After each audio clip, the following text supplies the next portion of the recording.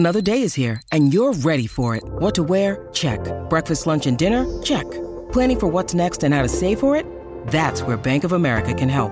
For your financial to-dos, Bank of America has experts ready to help get you closer to your goals. Get started at one of our local financial centers or 24/7 in our mobile banking app. Find a location near you at bankofamerica.com/talktous. What would you like the power to do? Mobile banking requires downloading the app and is only available for select devices. Message and data rates may apply. Bank of America N.A., member FDIC.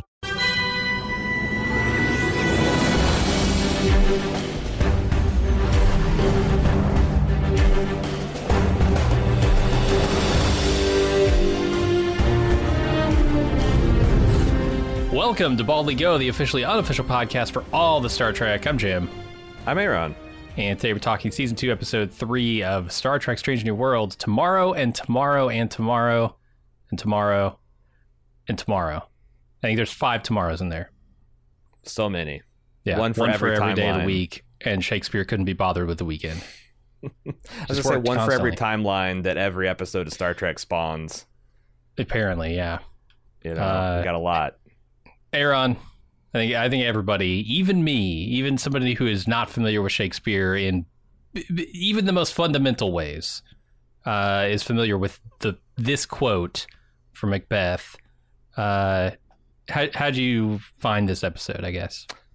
I actually really like this episode. There are a couple things you could accuse it of.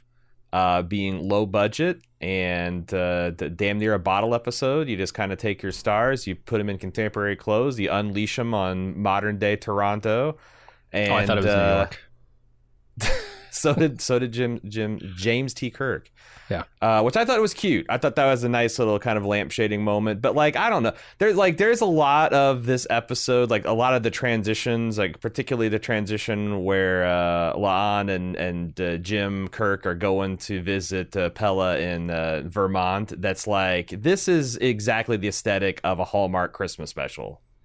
Like, this is the kind of like, and it's funny because like I just realized a couple of days before, I can't remember if it's like me or our social media manager or our producer were talking about like where is this show shot, and I looked it up and it's like, oh, it's a CBS studio in Ontario, and I'm like, Star Trek's fucking filmed in Ontario, the Ohio of Canada, but why not?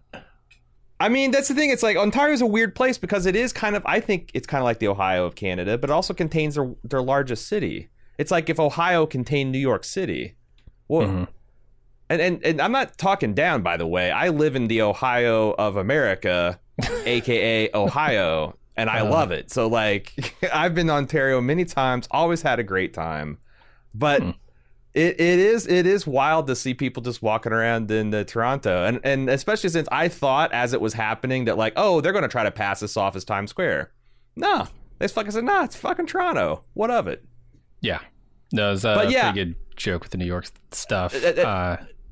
Other than that, La'an Noonien Singh is one of my favorite characters. I like them from the pilot. I'm like, oh, this looks like Drummer from The Expanse, and she's probably genetically modified, and she's going to be a badass, and she's a security officer. I love it. I love it. I love it. And giving her, is this like her first kind of? So I mean, I definitely, they've given her things to do in previous episodes and seasons, but she was AWOL for like the last 2 episodes of last season, and yeah, I really liked it. I always love a good time travel plot.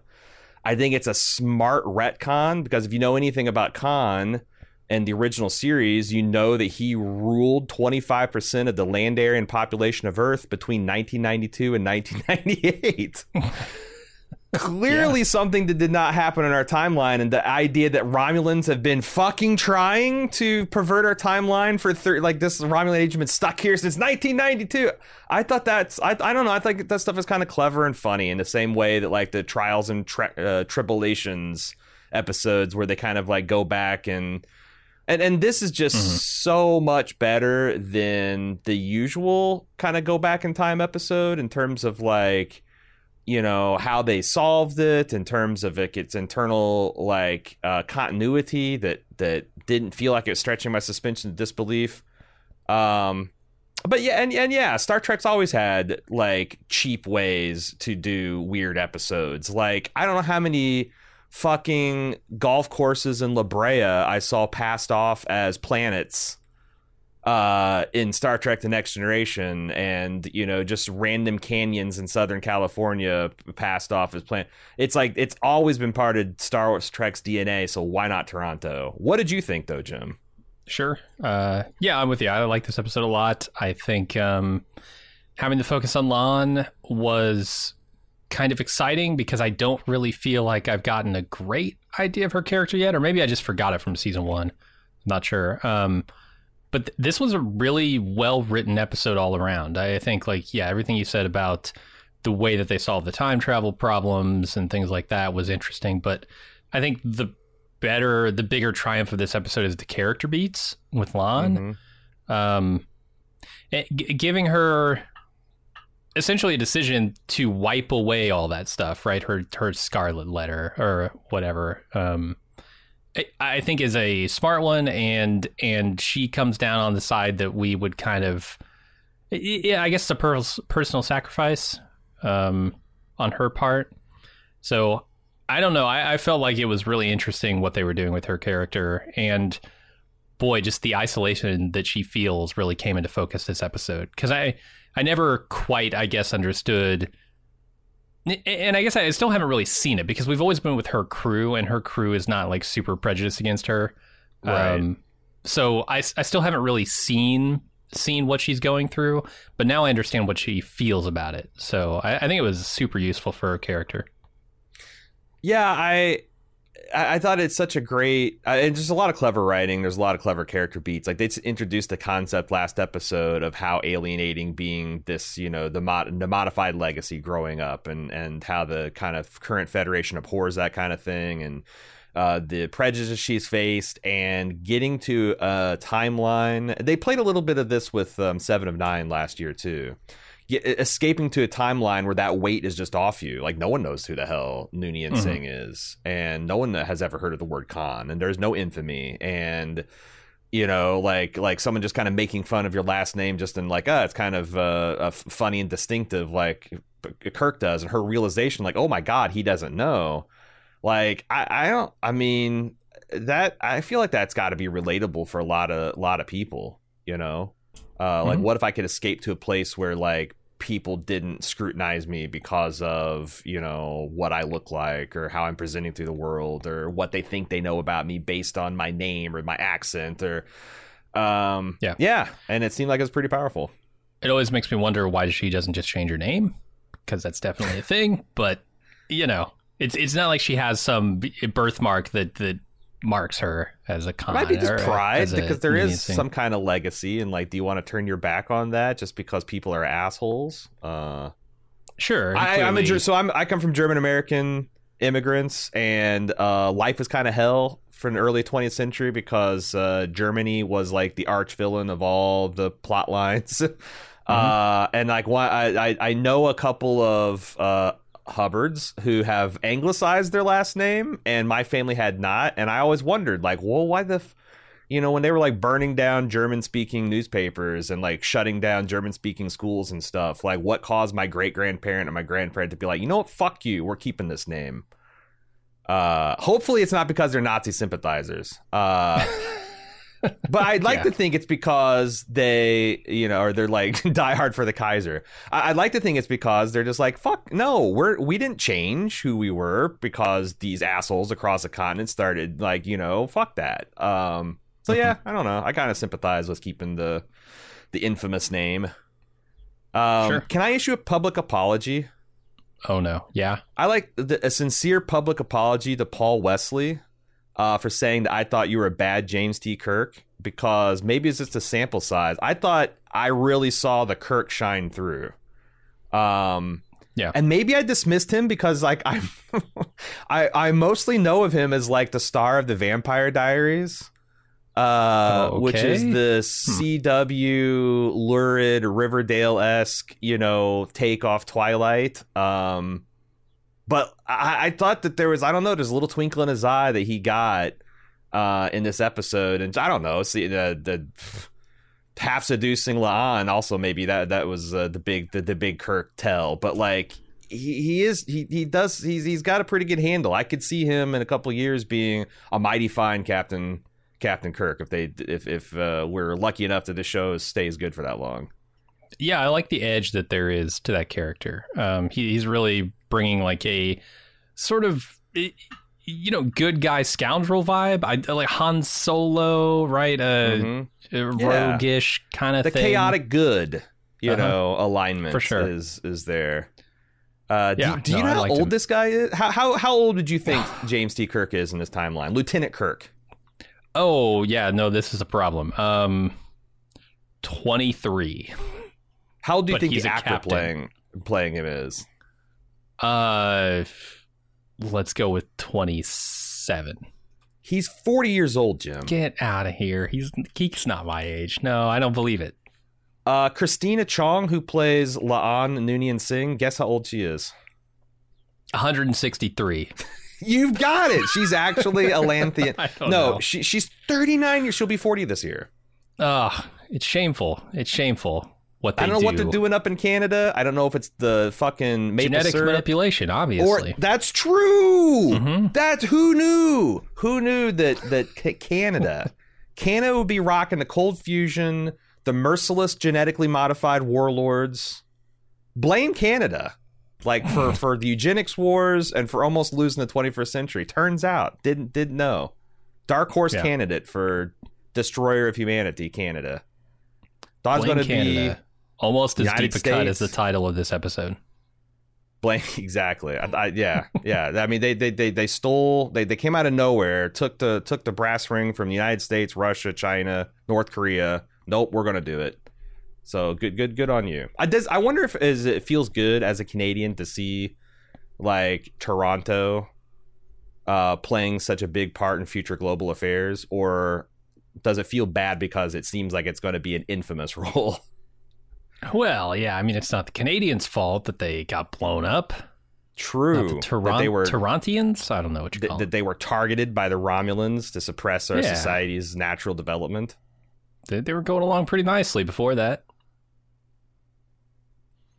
I don't know. It feels pretty good as an Earther to know that the Romulans are using 30 years of chronological warfare to try to keep us back, and we just us monkeys on this rock are undefeated, cannot be stopped. We're going to get off. We're going to explore the stars. We're going to run this whole shit from San Francisco, California, the whole galaxy. You can't stop us. Can't stop. You wish you could, but you can't. Borg can't. Romulans can't. Nobody can. Mm-hmm. All right, maybe we should get into the recap. Yeah. Set phasers to add. We'll be right back. Hey, it's Kaylee Cuoco for Priceline. Ready to go to your happy place for a happy price? Well, why didn't you say so? Just download the Priceline app right now and save up to 60% on hotels. So whether it's Cousin Kevin's Kazoo Concert in Kansas City, go Kevin, or Becky's Bachelorette Bash in Bermuda, you never have to miss a trip ever again. So download the Priceline app today. Your savings are waiting. Go to your happy place for a happy price. Go to your happy price, Priceline. When you need mealtime inspiration, it's worth shopping Kroger, where you'll find over 30,000 mouth-watering choices that excite your inner foodie. And no matter what tasty choice you make, you'll enjoy our everyday low prices, plus extra ways to save, like digital coupons worth over $600 each week. You can also save up to $1 off per gallon at the pump with fuel points. More savings and more inspiring flavors make shopping Kroger worth it every time. Kroger, fresh for everyone. Fuel restrictions apply. Captain on Bridge, welcome back to Baldly Go. All right, let's start off with Lon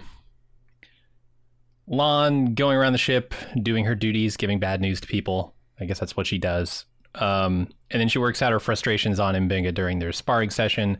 He tries to help her work through some of her anger, her feelings here, but she's not willing to talk about it. I like this note where Spock has had a noise complaint filed against him for his lute playing. Pretty good. Yeah, he'll endeavor to be less and exuberant about it.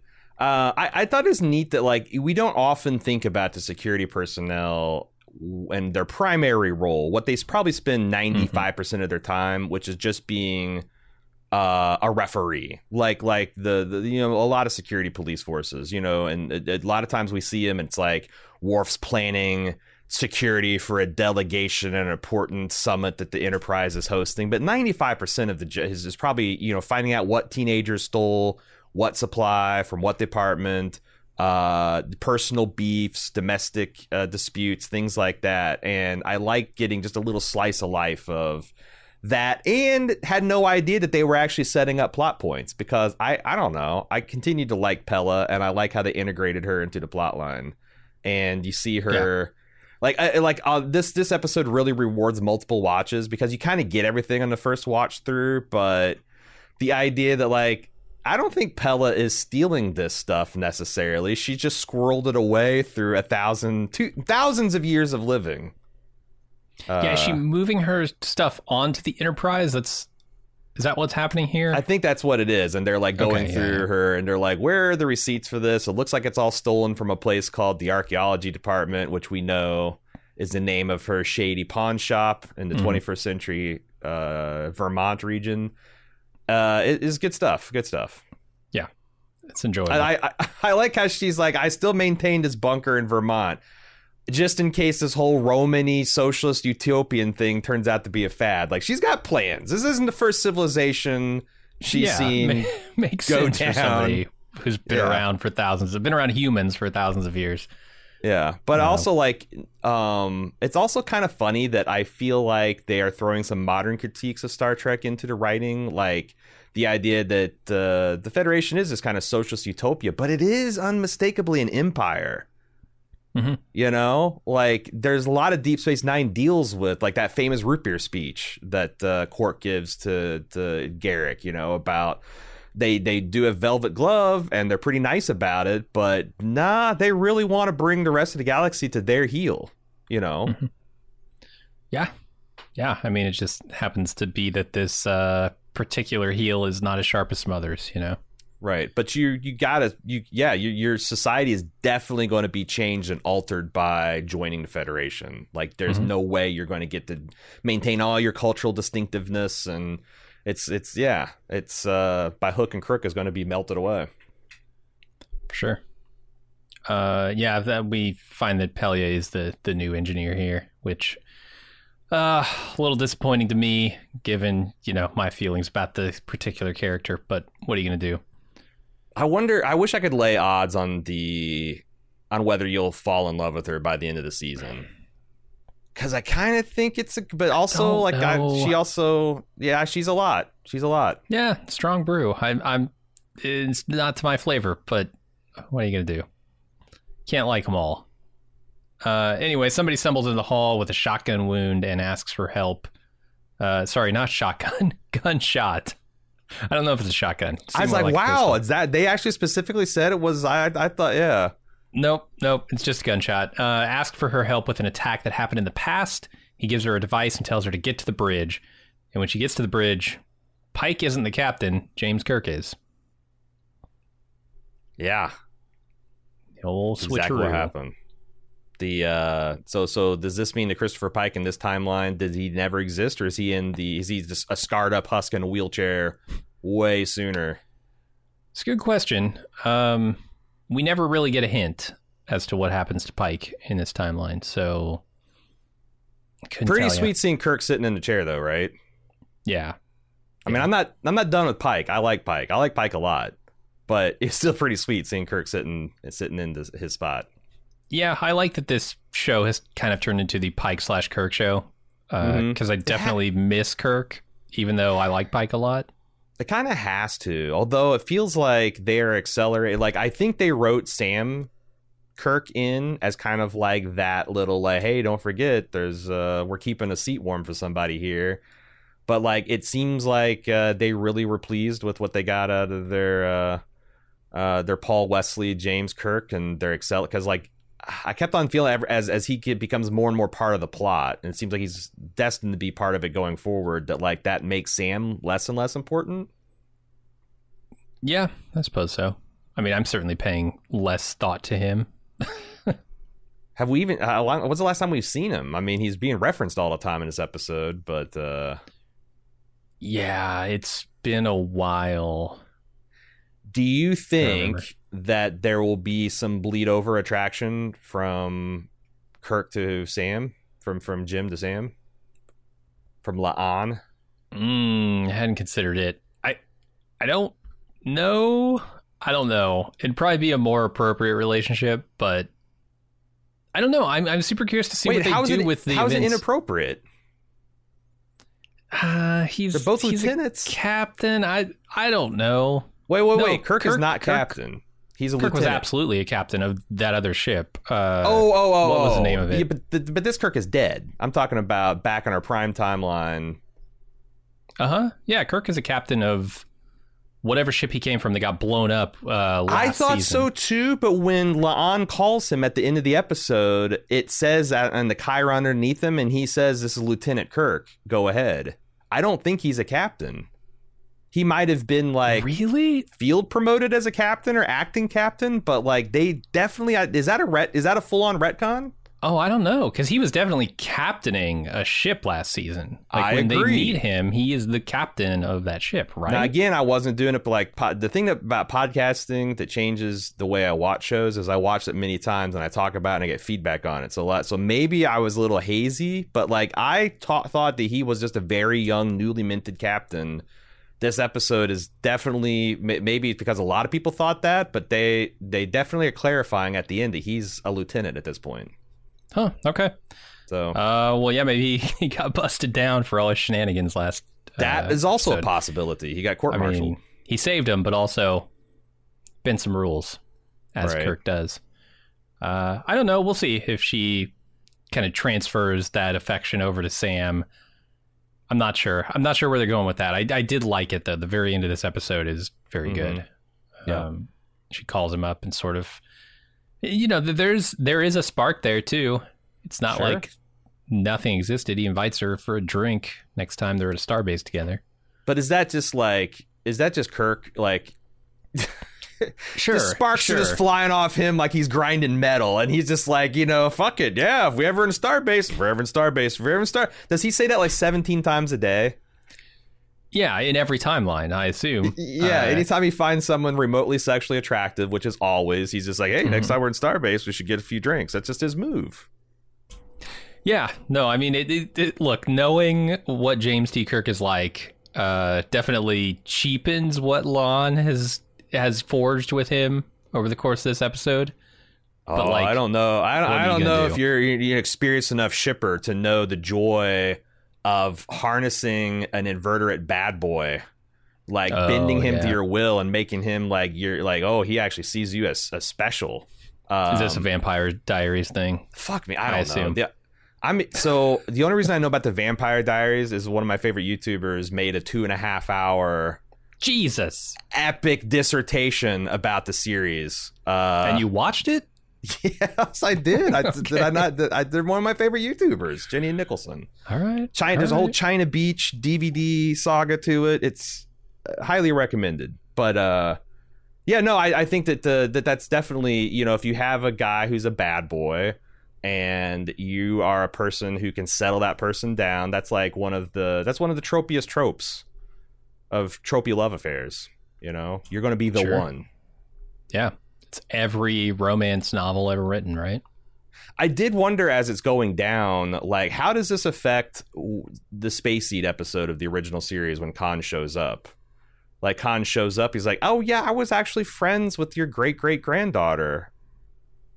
Yeah, I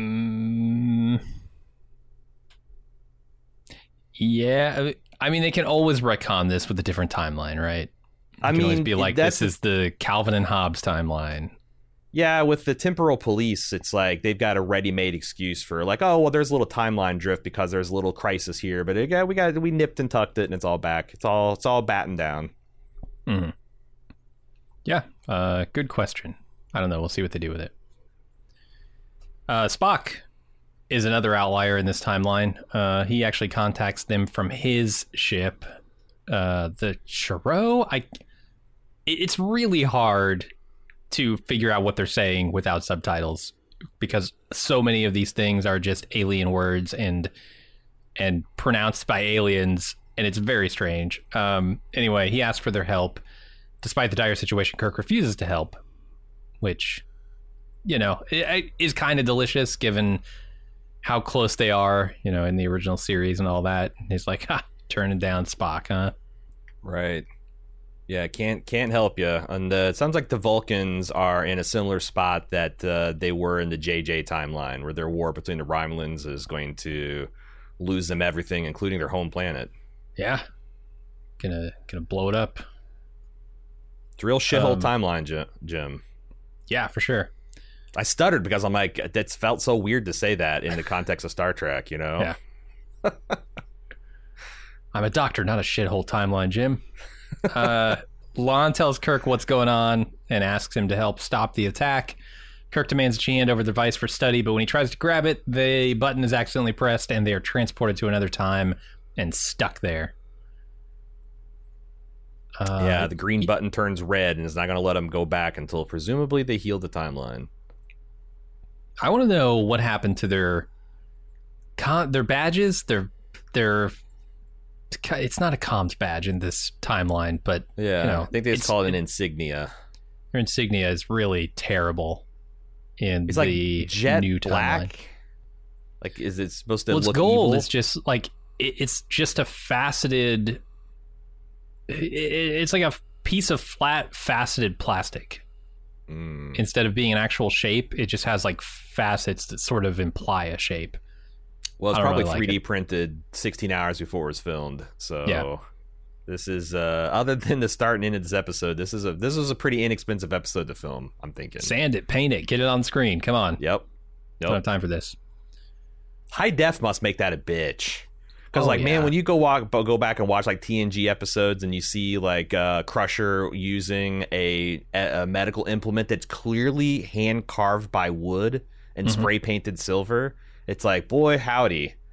Standard definition really hit a lot of sins. They can't really half-ass it with 4K. No, you can't. Same with makeup. True. We find out there's no Starfleet in this timeline. It's the United Earth Fleet. So I don't know exactly what happened. I forget. I think they say something about that later in the episode as to what happened, but the visual gag of them being like in Toronto and him trying to say that it's clearly early, in the mid 21st century Earth, New York. I thought it's funny because like when the scene started, sometimes because we're watching the screeners, and sometimes screeners will have like unfinished special effects and shots and whatnot. And I, for like 3 seconds, was thinking, oh, this is clearly downtown Toronto that they haven't dressed digitally yet. Because it's clear to me how you can just extend this building up and, a couple more billboards here and tweak the color correction a little bit, and voila, you would have Times Square. And then when Kirk is starting to say activists, it's like, I'm like, that I thought it was just really funny. It's a really funny gag when La'an's like, are you fucking kidding me? Look all around. All the signs say Toronto. Like, come on, what's happening here? I thought that was pretty funny. Yeah, with the Toronto Center there. Pretty silly. So they're in Toronto. It's cold. And they decide they need to go get some warmer clothes. So some minor shenanigans involving matching outfits and half-naked Kirk happen, and then they sneak out of the store without paying. Classic Kirk taking his shirt off. Got to get at least some of that in there. Sparks flying. That's they framed this poor woman shopper. It's a great it's a great gag, but yeah. Like, I don't think have we ever seen Federation officers just shoplift shit? They usually have great pains, like Kirk's got to go to a pawn shop and sell his antique spectacles, or I don't know, Cisco's got to make a pot of gumbo on the corner to get bus fare, but they just fucking steal it. 5-figure discount. Yeah, they do. That's got to change the timeline in some way, right? Well, yeah, it's like I mean they I don't know. Star Trek 4 they give away the formula to transparent aluminum years, perhaps decades before it's invented. So minor change to the timeline apparently. They both have similar taste in clothing. I thought that was really funny. funny. They both came out with like the Jason Bourne gray man outfit, you know. And Kirk goes and changes it up for a slightly different leather jacket. He's never been to Earth in this timeline, which I thought was interesting. He's born on a ship, spends most of his life on moon bases, because I guess the Earth is just completely fucked up. Like he talks about in the next scene, he'll talk about how the Earth has just like ash clouds that never part. That won't dissipate for thousands of years. Like it's just been a radiated nuclear wasteland. It seems like Earth couldn't get their shit together before the worst effects of climate change. It is pretty cute that he was born on board the USS Iowa. You know? Sure, considering where he's born on Earth. Almost too cute, but I'll allow it. I'll allow it. There is one more too cute thing, and I wouldn't, but I'm allowing the one USS Iowa. Like, why the fuck would that be the case? Why would Time's Arrow bend so hard to make his birthplace Iowa? I don't know. He's got corn in his blood. Yeah, he wouldn't be Kirk without that. Why would you be born in the Nebraska of United States, Iowa? If and then why would the timeline see it so important to make sure you're born on a USS Iowa to keep that consistent? But it's funny. It is. Another funny thing, they need some money, so Kirk goes and plays chess in the park for cash, just mopping the floor with people. And I was thinking it, and they actually do say it, but like when you've played 3D chess, 2D chess is probably like checkers. To him, so yeah, it makes sense that he'd be good at it. I was actually, when it was happening, I'm like, are they going to establish that he's genetically modified, that he's got like the Khan genes, and they would maybe have something in common? Because like it's cute that like like 4D chess is so much more advanced that, you know, playing 2D chess is like playing checkers. But man, I don't know, like how is he so much smarter than I you know, these are probably not the top 10 chess players in the world, but like they're also they're professional street hustlers, chess hustlers. I don't know. It's like it is and because the thing is like Kirk isn't like a master chess player too. He just kind of like fucked around and played with his first officer. I kind of was hoping that he would be genetically modified, but I don't know. I guess it's a cute idea to hustle a bunch of kids playing checkers, essentially. The game has changed, man. I mean, you take, I don't know, LeBron James, and you put him up against some shorts-wearing dude from the 1920s. Sure. He's going to kick his ass all day, every day. There's nothing to do. The dude's going up for a fucking sky hook, and LeBron's going to dunk 8 times on him in the same amount of time. So yeah. Yeah, and I guess that's true. You just can't compete. And there's some kind of symposium, some kind of public debate that had a whole bunch of pop culture scientists like Neil deGrasse Tyson, and he's the one I recognize. But they were kind of talking about like, you know, human evolution, and someone made the point about that like we probably teach math wrong. And we start way too late. Like if babies were exposed to mathematical concept and logical constructs like at the same time they were to like exposed to just like language expression and like, you know, things like that you know, you could have humans. We wouldn't be any smarter, but just because we taught it better and started early, you could have, you know, humans that were fluent in physics and like quantum physics in like their junior high and high school years, and like what would that do to society? Maybe there is something if you expose kids like 4-dimensional chess, and it's like, you know, that it does make their brains better and smarter in that certain way, because, you know, so I don't know, maybe it does track. Yeah, I mean, humans physically haven't evolved much in like 100 years. 200 years, I think, is like 160 something years. But that's if you take it even to longer term, like, you know, the fact that we're not really any smarter than humans were 100,000 years ago, but like we're splitting the atom and they shit in caves, right? Mm-hmm. Like it's knowledge is a huge leg up in the game. Yeah, so maybe the 4D chess is the answer. Yeah, I don't know. I liked it.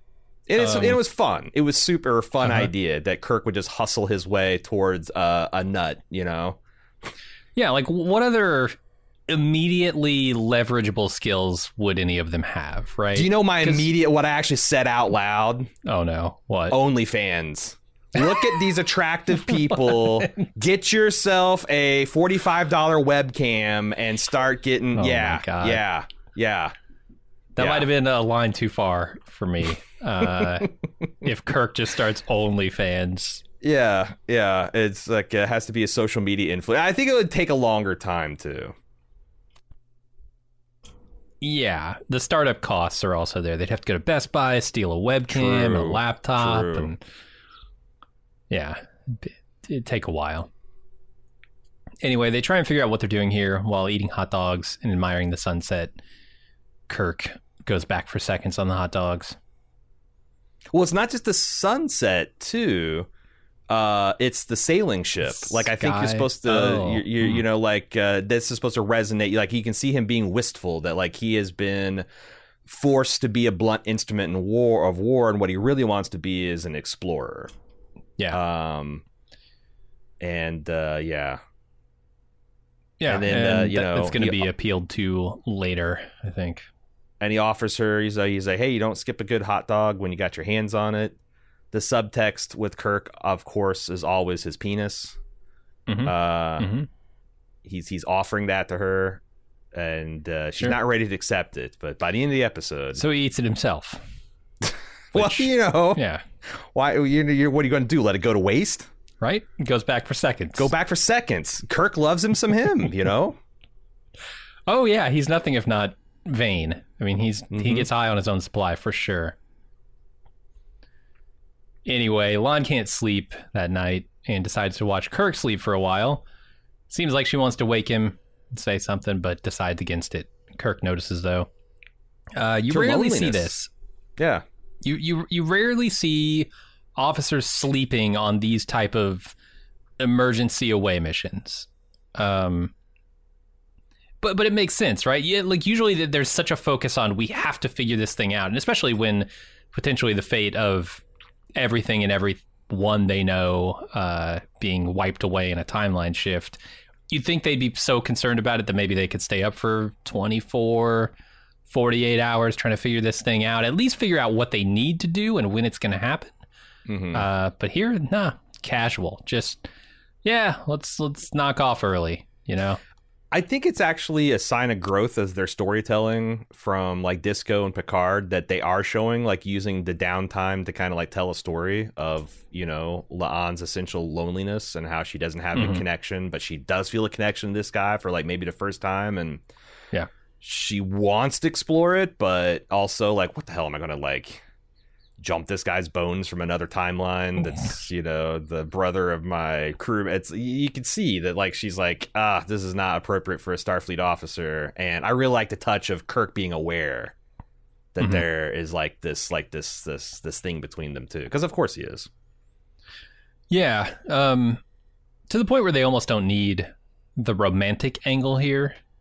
It serves as an easy way to tell that they're forming a connection, but like you almost don't need that, because what she's really about here is isolation from everyone, right?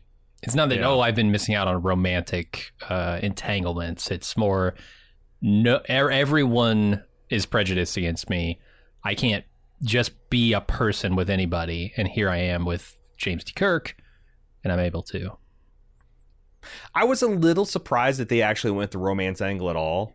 Because like La'an seems like the type of person who could be like non-binary, agender, ace. Like I didn't assume that like, oh man, she's thrown with Kirk and she's gonna have the hots for him. It's like I was actually mildly surprised when she reacted to his torso and the clothes shop. It's like, oh, It's okay, interesting. But I don't know. Like I said, it's human stories, and it's okay for humans to dehuman things. I think. Controversy. Oh yeah, for sure.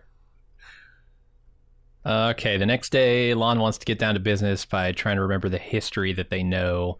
Kirk's taking all of this less seriously because if they do succeed, his entire timeline is wiped out.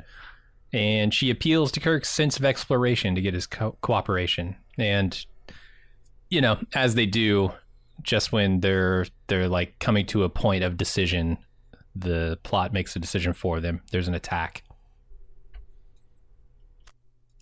And she realizes that get to the bridge meant a whole different thing because they've targeted this bridge to explode.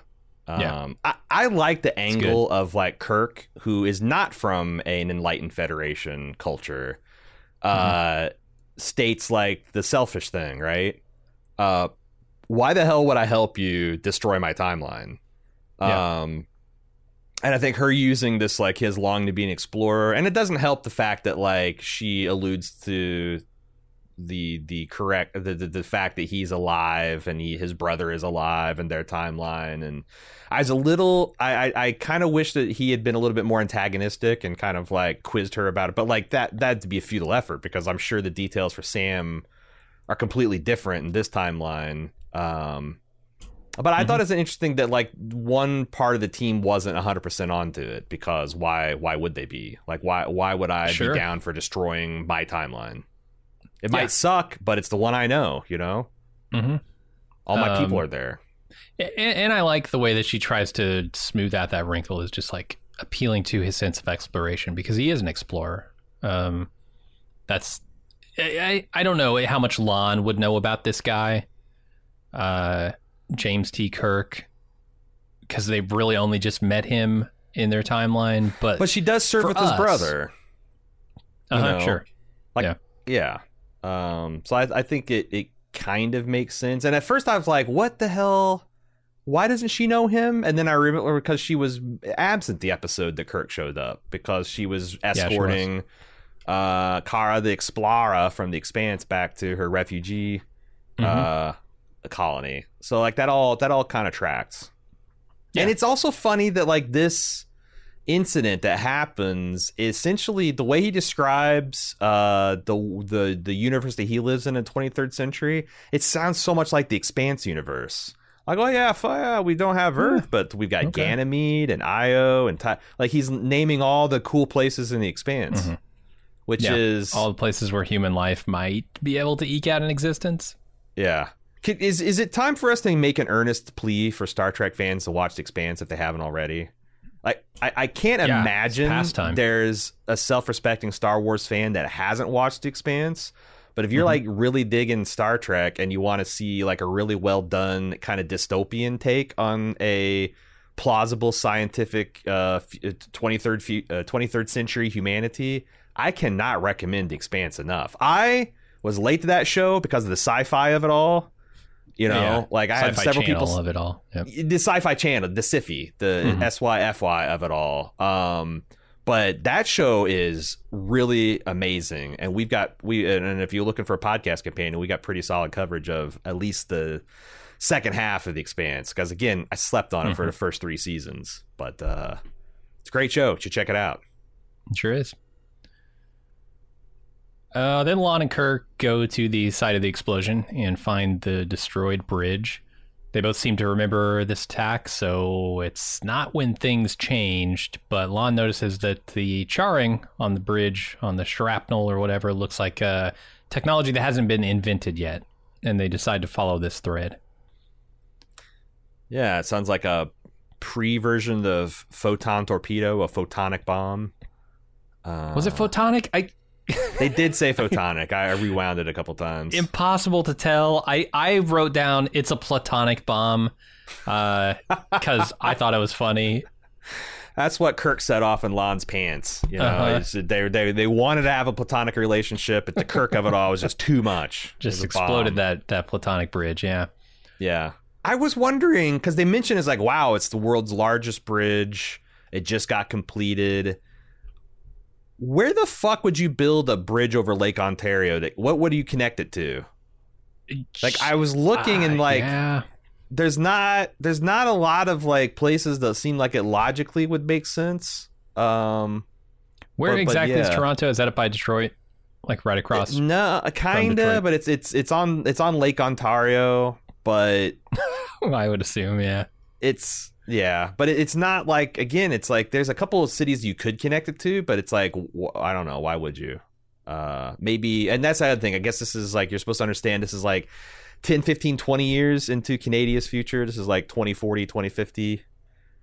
So maybe there's been an economic I forget the place I was looking. There is a city across the Ontario, but it seems like a very small Gary, small city. Indiana. Just connect a bridge right to Gary. Niagara. Okay. Buffalo. Yeah. Does that even connect? I'm embarrassed. I'm embarrassing myself in my knowledge of U.S. history, U.S. geography, Canadian geography, North American geography. Failing. Red alert. Here comes an ad break.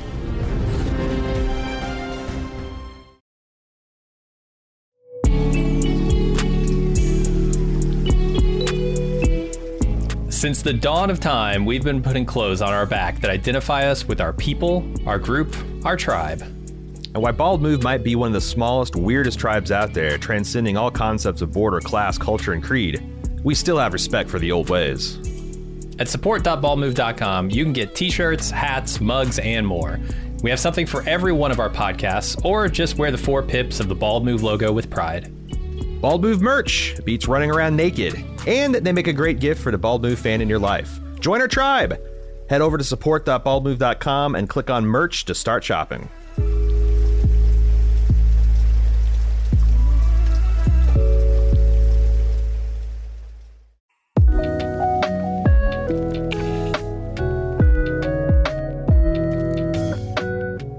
You've been listening to quite a few Bald Move podcasts now, but you're not in the club? Whoo boy, you are missing out. Not only are all of our premium club podcast feeds completely ad-free, but we have lots of other great content exclusively for people in the club. There's a weekly lunch with Jim and Aaron where we chat with fans about anything and everything from TV and films, food, fun, life advice, and more. But there's also Off the Clock, our premium podcast where we talk about all the shows we don't have time for on our public feeds. Plus, you get access to our full spoiler-filled first-run movie reviews of our newly released films. Don't forget Instant Take and Talk podcasts, where we give our hot takes and discuss television shows with our fans live and immediately after the episode airs. With mega shows like House of the Dragon coming this summer, we're going to have lots to talk about. Not to mention access to our fun and friendly community of club members, with exclusive Discord channels and a dedicated forum. It's one of the best places on the internet to hang out and chat about pop culture. Bottom line, you're helping 2 regular type guys in the Midwest make the content you like to listen to, which some would say is reward unto itself. Help keep the lights on and the bits flowing at Bald Move. And get some awesome content for yourself. Head to support.baldmove.com to join the club today.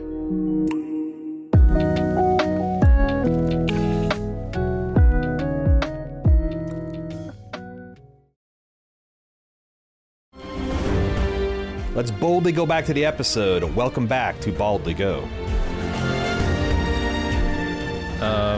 So they're going to follow this thing. They meet this photographer as well. They asked to see her pictures in order to get a look at this charring. So we'll meet her again here in a bit. Kirk steals a car with very little trouble, but the driving isn't quite as easy. They drive it through traffic, and they have to give chase when the evidence van takes an unexpected turn. I want to know why a Kirk who has never been to Earth can drive a car.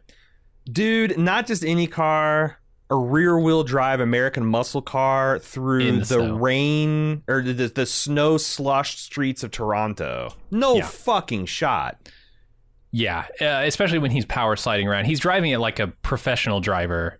I and didn't buy it. It would have been funnier if he couldn't drive it well. Yes, like they make a couple of jokes about how he just really wants to be in charge because he's kind of like the man, and he's Star Trek 60s is still a little sexist in that way.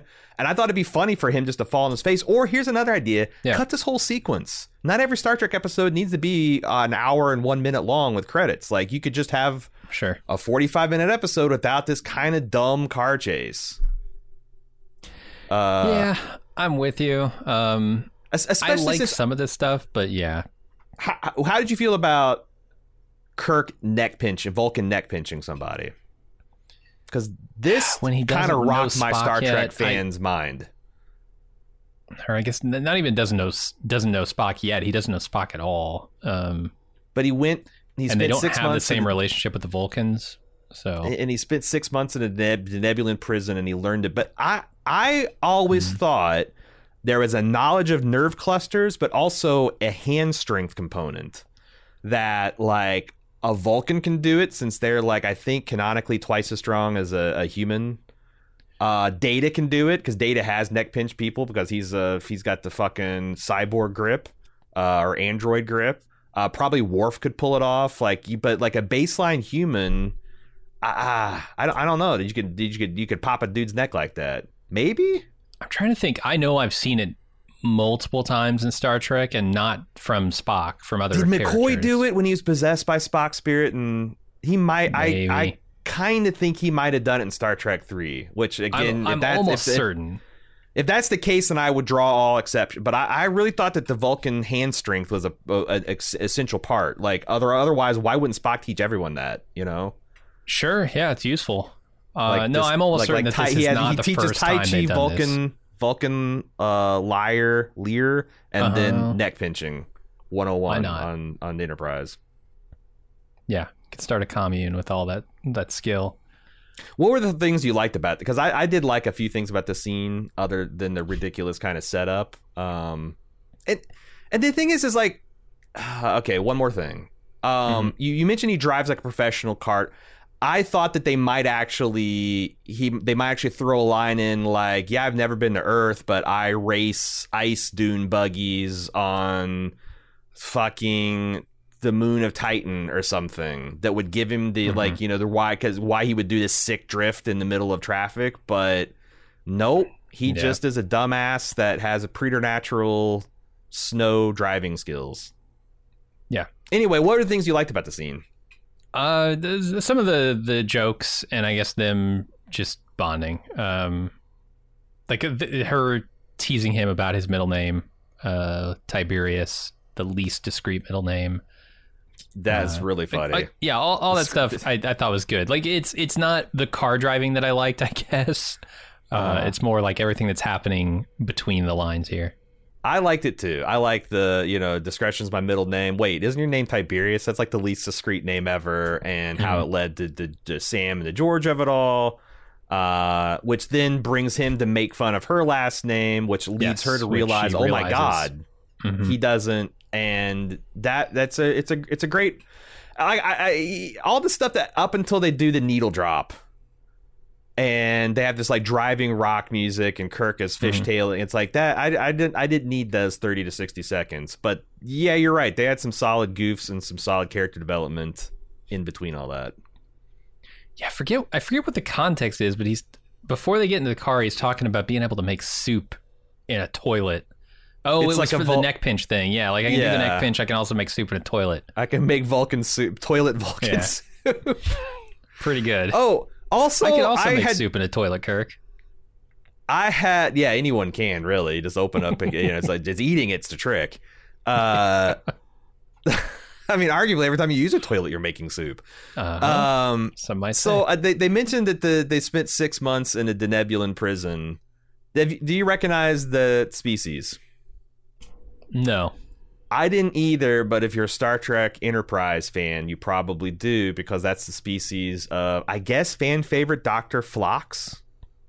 Phlox? All right. They had a chief medical officer who was an alien. He could puff his face out, and he had a super long tongue and whatnot. I don't know. I only watched like 2 episodes of that show. Yeah, like half of the first season of Enterprise, but they're throwing you, it's an Enterprise continuity bone.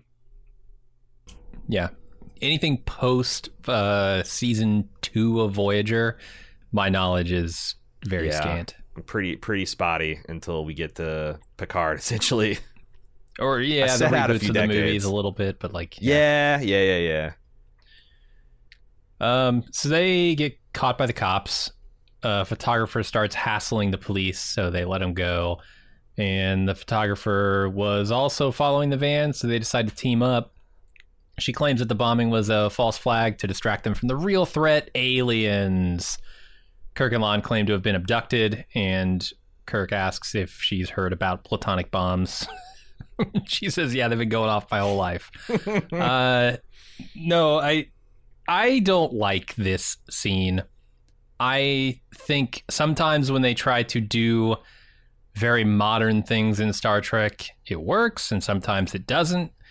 And this, for me, is where it doesn't work. Why would the cops let them go here? This was... nothing was being done that was wrong here. Nothing. They were driving like maniacs through the snow-covered streets of Toronto without licenses. They should be arrested. I think, first of all, I agree with you. I didn't like this scene very much either, but I'm going to play a devil's advocate, which is, when you really think about it, what did Kirk do wrong? He lost control of his vehicle and drove through a plaza and almost hurt someone, but he didn't. They were very careful he didn't do any property damage. He didn't actually hit anybody. Sure. So, like, he broke all kinds of traffic laws. All kinds. Yeah. But, like, you don't get arrested for violating them. Like, you know. You can. Certainly. Can, but the cops have a lot of discretion about, you know, whether they do or don't. Mm-hmm. And sometimes they're, like, surprisingly cool. And then if you've got some kind of weird activist with a camera on you screaming about how you're pulling over, like, a renowned civil rights attorney, and you're like, well, what do we have this guy on? And, like, let's just give him a warning and get on his way. I don't know. Like I said, it's one of those things where, like, I guess I can see my way to, like, agreeing with it, but I wish the show didn't ask me to do so much work. This whole car thing was the one fiasco of an otherwise pretty clean episode. Yeah, I agree. But it's gonna, like, sort of pay off later when she reveals who she actually is. Yeah. It does. Do they ever say her name? Because I just writing her as photographer and then later Romulan. I got her as conspiracy loon. Okay, that's fair. I did like in the moment the idea, because usually when they go back in time, they always cotton to, like, a real civil rights leader or a whale researcher or someone who's otherwise got everything they need to kind of, like, navigate the situation and, like, solve the mystery. Like, they have, like, the first person they meet is, like, gifted by the writers to help them succeed. Mm-hmm. And they start with that, but then it's like, as she kept on talking, I'm like, oh, this person is an internet, like, hasn't touched grass in 10 years, has been living on the internet and is obsessed with UFOs and conspiracy theories. This is actually kind of funny that, you know, she might be able to help them to some extent, but, like, she's going to be useless in a lot of areas. And then the more she kept talking, like, I kind of think it's a cool idea that what is holding back humanity is not our own bloodlust and greed, but it's Romulans. Like, every time we got a human leader that tries to, like, inspire us, he gets killed. Or anytime we have a technology that might do away with global warming, it explodes and poisons a continent. And, like, they're just fucking with us. They're just fucking with us. It'd be nice if we could blame everything on Romulans. It would be. It would be nice if it wasn't just our own bullshit. But I don't know. It's kind of a clever idea. I like it. Okay. I like how they turn it around. Once we figure out that she's a Romulan, then a lot of this stuff starts to lock into place and make a little more sense.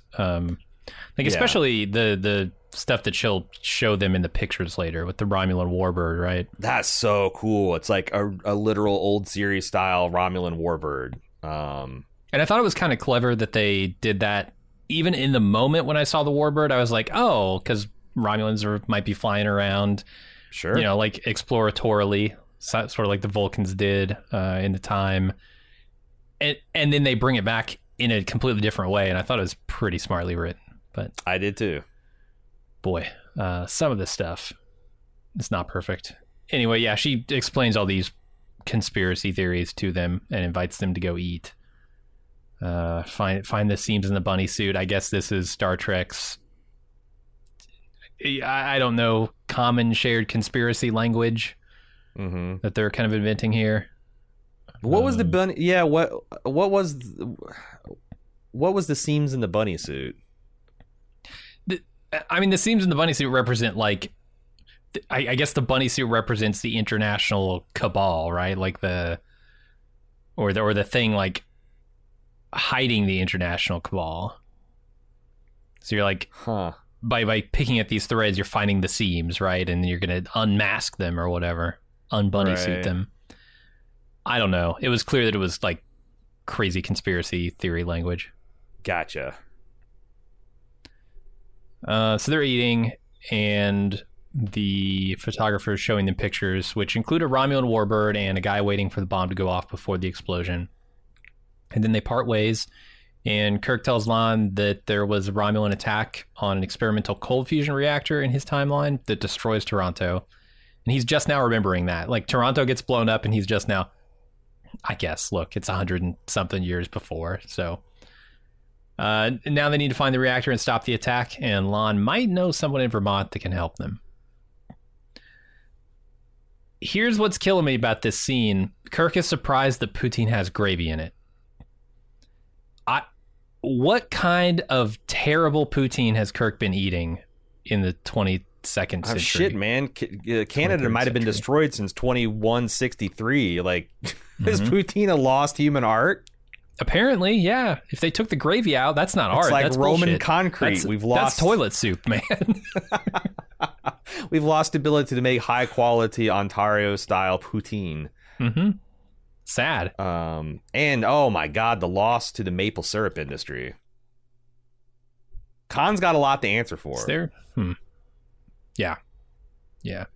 Let's move over to Vermont, I guess. Where they visit terrible Hallmark Christmas movie budget transition. I thought they took a taxi all the way from Toronto to Vermont. And I was they talked about how they kind of lampshade that a bit. Like, we had to evade 2 border crossings, 3 buses, and 5.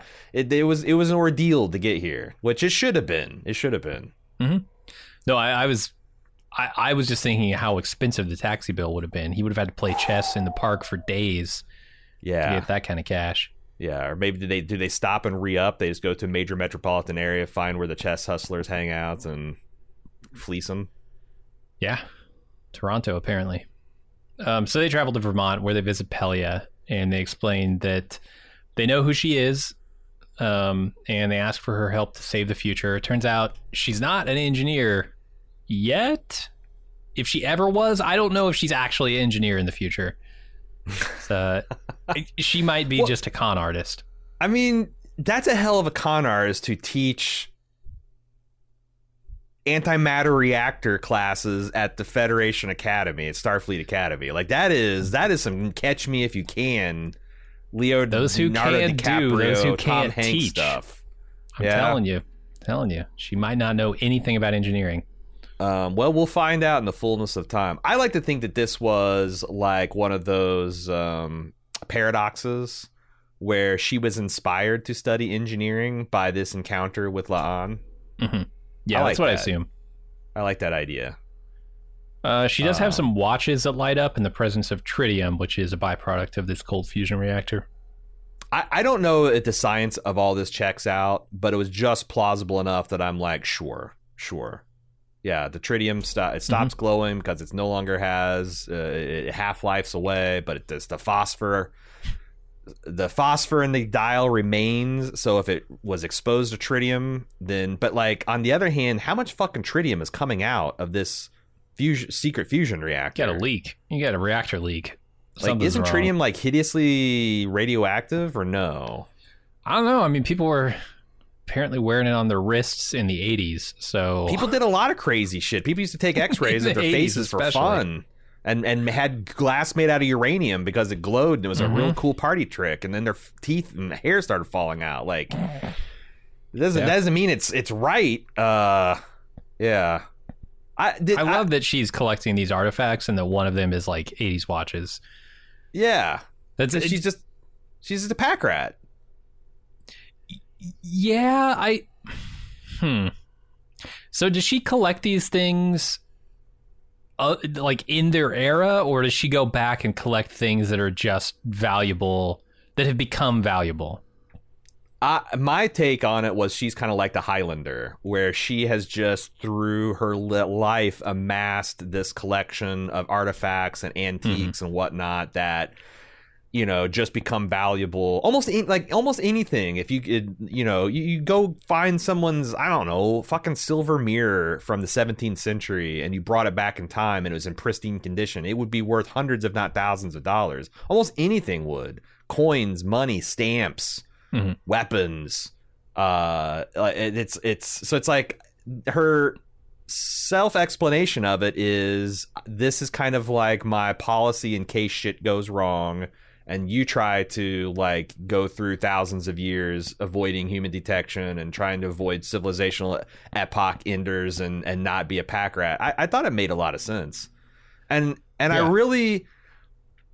it was a cool idea as soon as she said Vermont, that like, oh, they're going to go back and Pella and she's going to like 21st century engineer some solution to this thing. I thought that was a cool idea, but when they show up and she has no idea what the hell they're talking about, in fact, is it kind of aggressively anti-science and STEM and math, I thought that was an even better, again, kudos to the writer's room. They came up with some really interesting subversions of fairly standard time travel Star Trek tropes in this episode, mostly successfully. Yeah, that was a great twist. The archaeology department just being a antique store, essentially. Yeah. Very good. Yeah, I like all that stuff. And I also wondered, how far could you get if you went up to any average stranger and you knew their name and you said, look, you need to come here with me, Jim, because I know who you are and I know your secret. Like, is that like the skeleton key? If you know someone's name and you can just look dead serious and say, and I know your dark secret. Enough people have things that they would consider dark secrets that they would just like, and go along with a little bit until they figure out who the fuck you are. Maybe trust but verify also. Like, what is my dark secret? All right, tell me. Right. If you know it, say in front of shouldn't be a problem. This guy? Really? Yeah, let's go in this other room. We'll talk about my dark secret so I can trust you, and then we'll get on with our business. And I kind of like Pella's kind of like, I don't know if having brain-melting secrets is a good way to establish a cooperative relationship, but I also had the idea that, like, she probably had 3 different ways to kill these people if she really thought they were seriously onto her. Possibly. Yeah. But I don't know. Maybe you also see that 2000, because we had a lot of questions about these lanthanides, and they answered a lot of it. They've been around for multiple thousands of years, at least since Pythagoras. So if we can believe the take her at her word, that's like pretty next level shit. Yeah. Lon and Kirk wander around Toronto looking for tritium while they chat and bond. And eventually all that chatting and bonding ends in Kirk kissing Lon, but their moment is interrupted by the tritium alarm. Yeah, no, it's we kind of talked around this scene.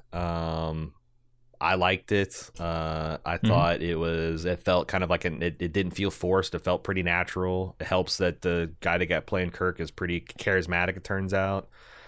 And like, everything we know about Lon that we've discovered this episode, like this all kind of tracks and makes sense. And I think despite the fact that she's almost 40 in real life, all these Enterprise junior officers felt like they play young. Like, I feel like they're supposed to be in their mid-20s. And like this stuff all kind of felt pretty realistic. Yeah, I think so. And I thought that they were both sort of like being marooned here together. I thought added something on Kirk's side of it too. like, yeah, Kirk's a horn dog, right? You kind of don't need a huge excuse for him. Just needs a pulse. Yeah, I don't know, to hook up with her. But also, I think he's feeling a little bit lonely too. Like, they're stuck in this place together where they're the only ones who can do this mission, the only ones they can trust. Mm-hmm. I like it. I like how he fucks around with her sense of him being an idiot too. You know, like Kirk might not, because Kirk is a meathead, but he's your stereotypical Renaissance man Federation captain. He knows about Shakespeare. He knows about the Old Testament. He's studied things, right? And she's like this. Although I do wonder, like, maybe you study Shakespeare, but do you really study Nathaniel Hawthorne?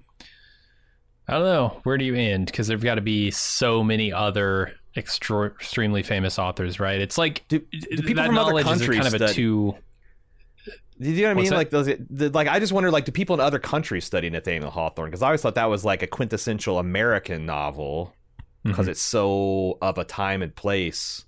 But like, yeah, would that be something required reading in Starfleet Academy? I don't know. That's the thing. That is kind of a double-edged sword with the idea that, like, yeah, we are smarter because we're standing on the shoulders of giants. We're learning things sooner and faster. Knowledge is power, that kind of thing. But there's also a glut of knowledge, right? There's so much out there. In 100 and something more years, how much more will there be? There's more being created every day now than there was in a century, 1,000 years ago. So at some point, your brain can't take it all in, and you just don't have time to view everything. So what gets lost? And apparently, modern 2000s music gets lost entirely. If it's not from Who Let the Dogs hundreds Out of years ago. No one, the eugenics war wiped all memory of that. Yeah. No, that one's preserved as a time capsule. Where it's so that they never repeat the mistakes of yesteryear. Is Bohemian Rhapsody known to? We know Beastie Boys was preserved into the 23rd century, but where's the dividing line? I don't know. But yeah, you would think, like, at some point you just couldn't take it all in because there's too much of it. But he knows it. So they go to a facility which turns out to be a Noonien Singh facility. So it just kind of opens up for Lon, who has genetic markers apparently. But the photographer shows up with a gun, revealing that she's a time-traveling Romulan, and she shoots Kirk, which sets off alarms. Kirk dies, and the Romulan grabs Lon, forcing her into the facility. I thought it was really funny to see Jim Kirk called on a bluff, because, like, that is his plan A, B, and C is usually bluff, double down on the bluff, try a completely different bluff. And, like, within 10 seconds of the bluff, he has a giant bullet hole in his heart, and he's dying. And then he's dead 10 seconds later, yeah. Yeah. And it's not even a bluff. Like, all the things he says will happen. It is true. But yeah, he just doesn't think that someone will be ballsy enough to call him on it. Yeah, that there's a Romulan has been stuck on this planet since pre-grunge era, and she's just over everyone's shit. Apparently, yeah. And like on my first watch, I'm like, man, my first watch of this episode, I came away thinking, boy, there's a lot of coincidences that this thing, kind of relied on. But second watch, it's like, okay, really? She's going to have genetic markers. They're going to let her get in because she's an ancestor of Khan. And, like, I don't know if I buy that. But, like, the time travel lady makes a point at the end that it wasn't a chance that the time officer appeared to her. Like, they know all these things about the past. They know, like, they have a database, apparently can search and sift through all kinds of, like, personnel records and information to find that there is a particular person who's uniquely suited to do this mission, and having that genetic marker is one of those things that made. So it's like, it kind of made sense because it wasn't a random happenstance that this guy, like you think in the first episode, like, oh, he just appears, and the first person he appears to, he grabs and gives this mission. No, she was selected. Yeah, there's a lot of kind of retconning, not retconning, but, like, enlightening. Further context you get as this episode goes. That's one. Like I said, the Romulan being a Romulan is one that makes everything like click into place and go, okay, this is making sense. And it's really smartly written. I said this on Picard when they were doing a good job of this too. There's a couple things in Star Trek that needed to be probably retconned, like the discrepancies between when the eugenics war and World War III were said to happen versus them actually happened. The fact that our time, it seems like we were a lot bigger into the space exploration and a lot sooner in Star Trek's. Why the discrepancy? And for them to come in and essentially say it's a Romulan plot. And that has like everything's going to happen. It's going to take a little bit longer to do it. I think it's kind of it's a great idea, and they're going to have to do it again in like 20-30 years when Canada doesn't explode with a fusion reactor or whatever. But it's cool. I like that they're rolling up their sleeves and they're trying to do some smart retcons here. So instead of going to the reactor, they go to the genetics lab where Khan is. And the Romulan wants to kill Khan because the computer told her that it would result in the Federation never forming. And Lon refuses to open the door to the lab even after the Romulan appeals to her feelings of isolation. So they fight, and the Romulan manages to get the door open, but Lon shoots her. Before she dies, she disintegrates herself. I couldn't tell if this was disintegration or if she is like time traveling back to go give this another shot. It looked like she triggered something on her ear that spontaneously combusted her. Okay. But this is the cyanide capsule in the tooth of Romulan civilization, I suppose. Yeah. But it also could be since like when she completes her mission, she kind of dissolves in golden light. Like maybe that's just you could be right that this is That's what I was wondering. And if this, I wouldn't mind seeing this Romulan show up as an antagonist in future seasons, like recurring, like minor villains. That's a big fun part of Star Trek history. I could see it. Like, oh no, you thought she did, but that's just the Romulan time retrieval mechanism, and she went back and their advanced science saved her life. It's possible. It's hard to tell with all the new effects because there's nothing I can recognize as like, oh, that's when the Romulans disintegrate themselves or something. And they also introduced this concept where this Romulan officer is ranting and raving about how often that she's tried to like subvert the timeline, but that it's almost like the timeline itself fights back or pushes back this, idea of the fact that like time is kind of fixed and you can't really fuck with it. Like it's always going to find a way to bend back into its original. Yeah. Its original form. I thought that was kind of cool. And the idea that she's been trying to kill Khan since 1992, but because their efforts get thwarted, it just keeps getting delayed. I actually thought it was kind of an interesting idea to have Lon, because when I see Khan, I'm like, oh, there's going to be like, are they going to like de-age Ricardo Montalban or whatever the hell his name is, the Fantasy Island guy? Are they going to digitally de-age him and he's going to be in there like 35-year-old Khan, like Star Trek, the old series era Khan, and he's just a boy? Yeah. Which is, I don't know if they intended to work like this, but like, like the moral problem is like, what if you went back in time to like, the 1900s and you met baby Hitler, or you met like sweet little 6-year-old Hitler? Would you kill that child to spare Europe 100 million dead? La'an did that, and she doesn't. She is choosing to plunge the Earth into a terrible war and kill hundreds of millions of people because the Federation ultimately is the better way to go. And there's added stakes here because she personally is affected every single day by this decision. True.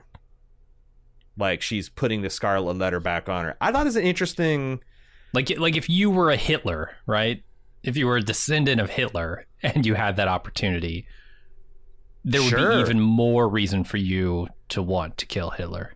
Yeah, Baby but Hitler. It's like, you could almost make a case of like, well, if World War II hadn't happened, the League of Nations had failed, maybe the United Nations doesn't get back together, maybe Europe is still like, you know, you kill Hitler and you prevent World War II, but like what you have is a lot of smaller scale, smaller intensity conflicts that have raged in Europe for thousands of years and continue, and like the world just doesn't quite get together. Like there is a little bit of like spirit of cooperation, at least in the Western allies. Didn't really last with our Soviet friends, but like I wonder if you could make that same case as like, you know, in our times, like the world would be worse if we didn't go through World War II. Now, I'm not willing to say that because I think I go back and get a chance to kill baby Hitler. You fucking do it. You roll the dice and hope the world's better if you spare 100 billion people from death. But it's like I said, it's hard not to make that comparison. And the difference being they have provided that fictional alternative, right? They have. We know so that you can compare and contrast the two timelines and say, well, one is clearly better. Right. It'd be interesting to go forward into the 23rd century and see, like, okay, like how much of early 20th century history shaped the better world that we eventually get to, if we get there. But yeah, you're right. But you also have like I was wondering if her being kind to him was going to somehow subtly influence the future. But I don't know. I was reading up in Memory Alpha about Khan and like refreshing myself about the timelines, and they had this interesting paragraph about how there was lots of supermen and women, as they established that there was like, you know, there was like a series of 8, and like out of all the warlords that end up, like Khan was the most successful and the most relatively benign. That like, yes, he was the supreme ruler of a quarter of the Earth's people and surface, but also, you know, he's kind of like a Vlad the Impaler Dracula type, where it's like, you know, he had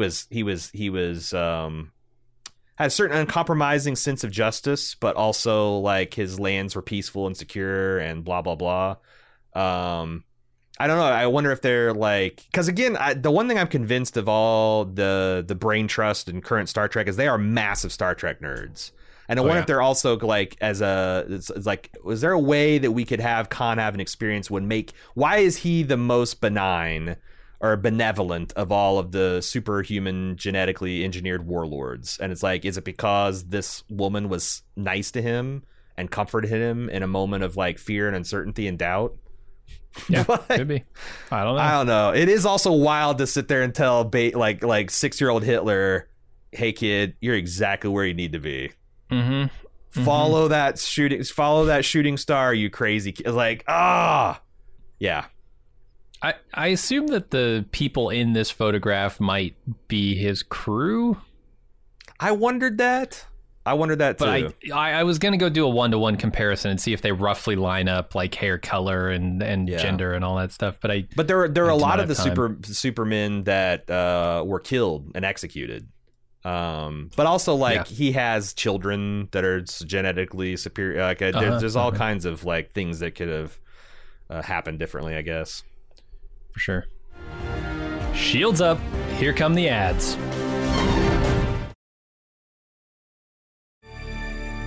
At ease, ensigns. Welcome back to Baldly Go.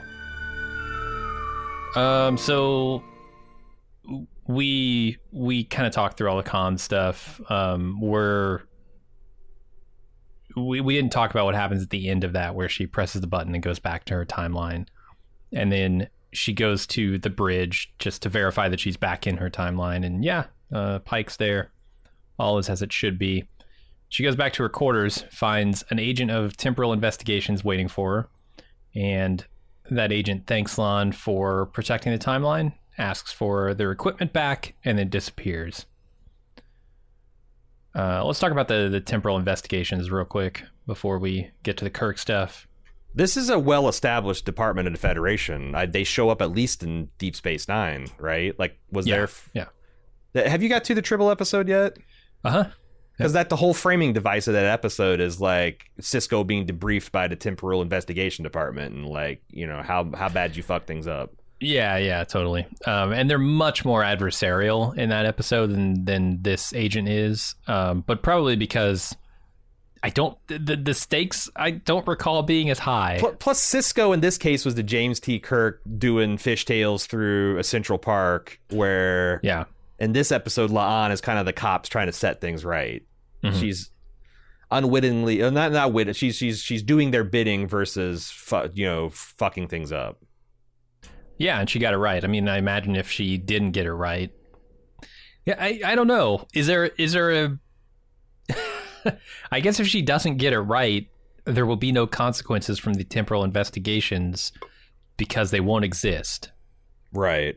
And can temporal investigations keep trying? Like, if Elan fucks up, can they take and give a bracelet to somebody else? Because they mentioned that the device shields a person from temporal changes. So, like, if you would cease to exist, this device would somehow shield you from that consequence, so that, like, the investigation department can still, like, fuck, we don't exist anymore, but we still exist in this one little pocket, and we can still send the John Connor back to fight the machines, kind of thing. Yeah, I don't know. It's messy, exactly time travel, and Star Trek time travel, the messiest. Yeah. I did think about this would be the easiest way to manipulate a Starfleet officer, right? Say, like, I'm from temporal investigations. Yeah, like, I need you to do this thing, and you can't tell anybody because it could fuck up the timeline, but I need you to go back in time and steal this thing. Like, this was a plot point in the episode of Star Trek where Picard takes a vacation on Risa. Like, these people show up and say they're from the future, and they're trying to prevent the theft of something, but they're actually criminals trying to steal the thing in the first place. And Picard goes along with it like a dope until he realizes at the very end. But, like, holy cow, that's a really winning strategy, to show up and be like, the fate of the universe depends on it. The timeline's going to switch if you don't go back. And meanwhile, you're just nicking something for the, corrupt or fraudulent time police. Yeah, how could you ever know? You really couldn't. Like, you're going to take it. It's like, well, yeah, who's going to not cooperate with them? Yeah, they need some way to be able to prove it to the people of the current timeline that they are who they say they are. Like a special handshake? Like, I'm trying to think of, like, how you can demonstrate. Like a being able to tell them things that they couldn't possibly know without being from the future. Or do the whole, like, predict the very near future. Like, you're about to get a hailing from Nurse Chapel, and she's going to ask you about the yoga class that you're supposed to take. And then, like, there's Nurse Chapel. Yeah, I guess you could. I guess time travelers do have that ability to blow people's minds. Mm-hmm. That just proves you're from the future. It doesn't prove that you're there True. With a good motive. Yeah. Or that you work for who you say you work for. Could be baby Hitler traveling through time to make sure you don't kill him. Jesus. Yep. You don't think you can shave that fucking mustache? Mm-hmm. Change his hair color? Lose the accent? Mm-hmm. That's like, yeah. If a time traveler future from the future comes and tells you to do something, you don't immediately suspect it's aged baby Hitler trying to put the timeline back. I don't know what to tell you. You're a rube. You're a fool. Yep. So then Lon calls up Kirk to chat.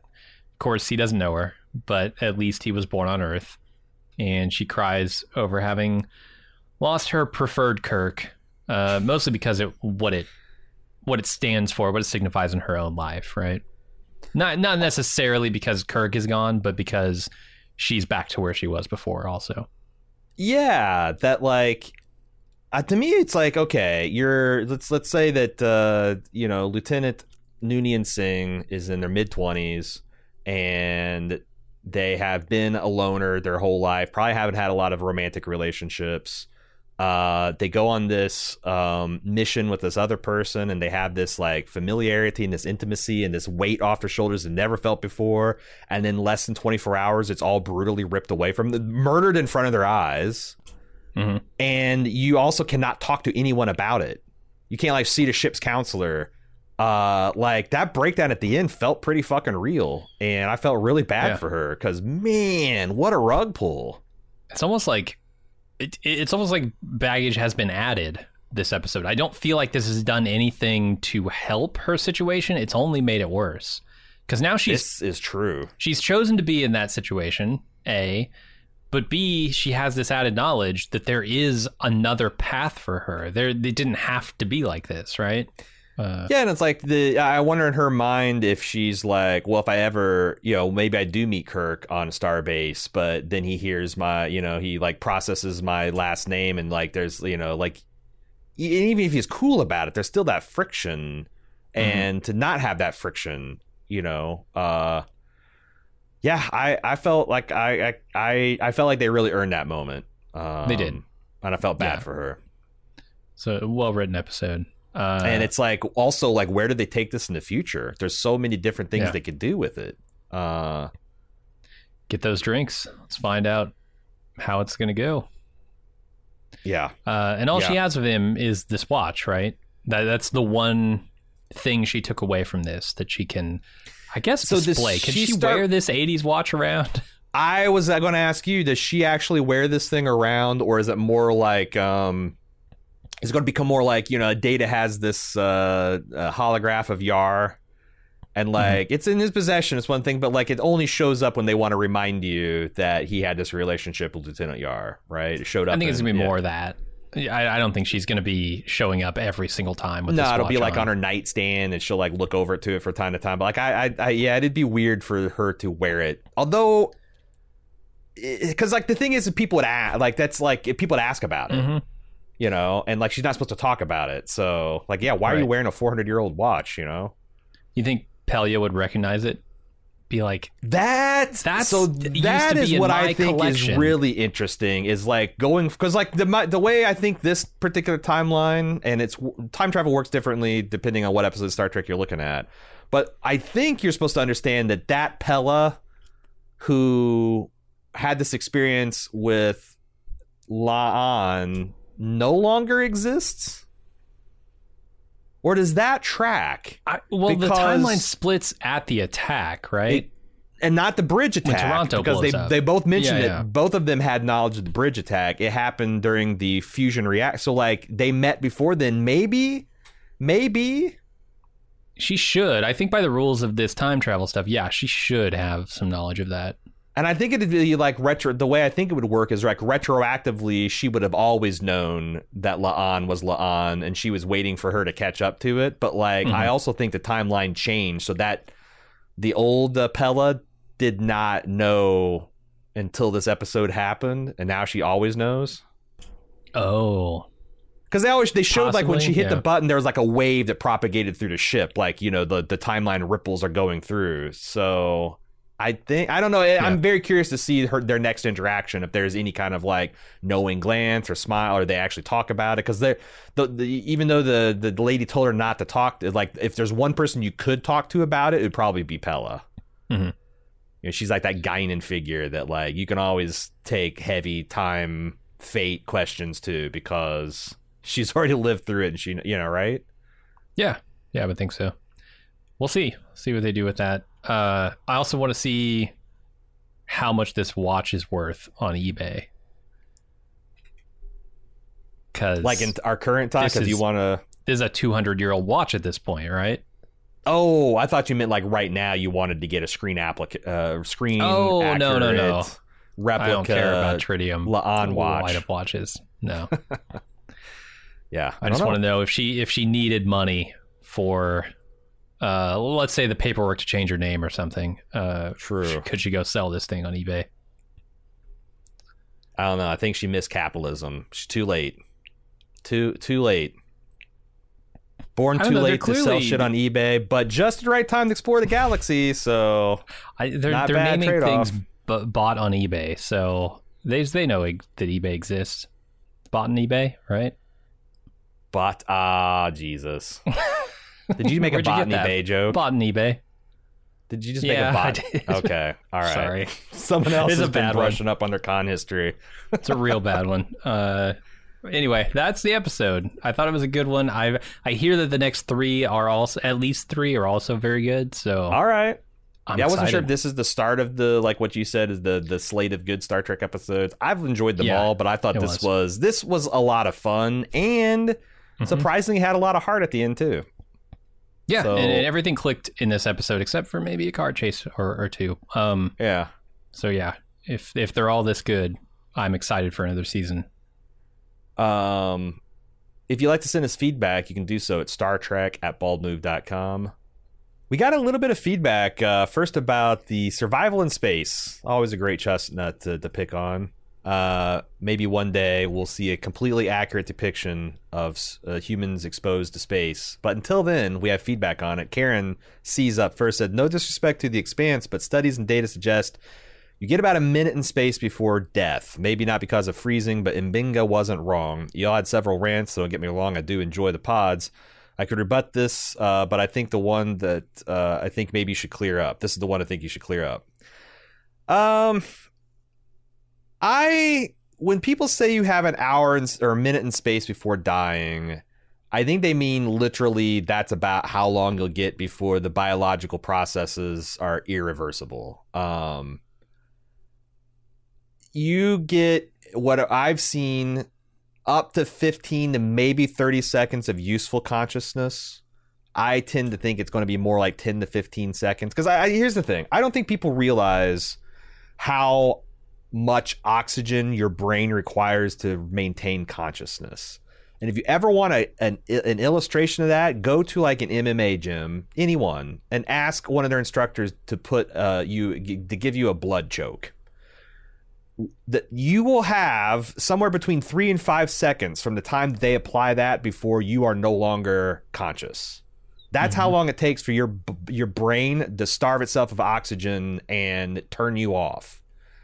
And in space, with your lungs explosively decompressing to where you have effectively zero oxygen in your lungs, it only takes that few seconds for your oxygen to run out to where your brain can no longer maintain consciousness. So like you might be alive in space for a minute, but you are going to be unable to do anything to alter your circumstances or self-rescue much beyond 10, 15, 20 seconds. Maybe an extraordinarily like a Olympic athlete could make it to 30. But I don't know. It bothers me. It's one thing for Star Trek to talk about the lithium crystals and matter, antimatter, and things like that. But like, I feel like this is settled science. You are the one thing you're not going to do in a 1 minute is freeze to death. So yeah, I mean, I've seen Guardians. I know what happens when you go into space for a prolonged period. Yeah. And the thing is, we get. I feel like we get closer and closer to being correct. But Star Trek is such a big science fiction show that, like, I feel like, oh god, we're going to go through another 10-year cycle of people saying, oh, we're going to freeze to death, and that's the big threat. So I don't know, take it or leave it. That's just what I sincerely believe. She goes on to mention, I did want to mention about the enhancing drug. We saw in episode 1, season 1, that Nurse Chapel can brew up a DNA adjusting serum.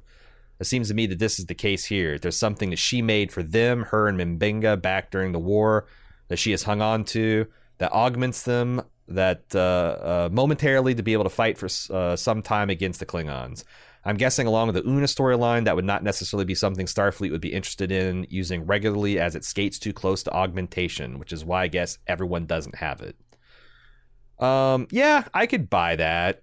And ultimately, I think it's because it doesn't seem like this is something. This seems like if it does alter the DNA, it must be momentarily, because it's not like they're like this all the time. It's like they take the drug, the drug has a limited effect, and then they go back to baseline humans, which I think the Federation would not have a problem on. That seems like more like genetic augmentations that's heritable is the thing that they really get upset about.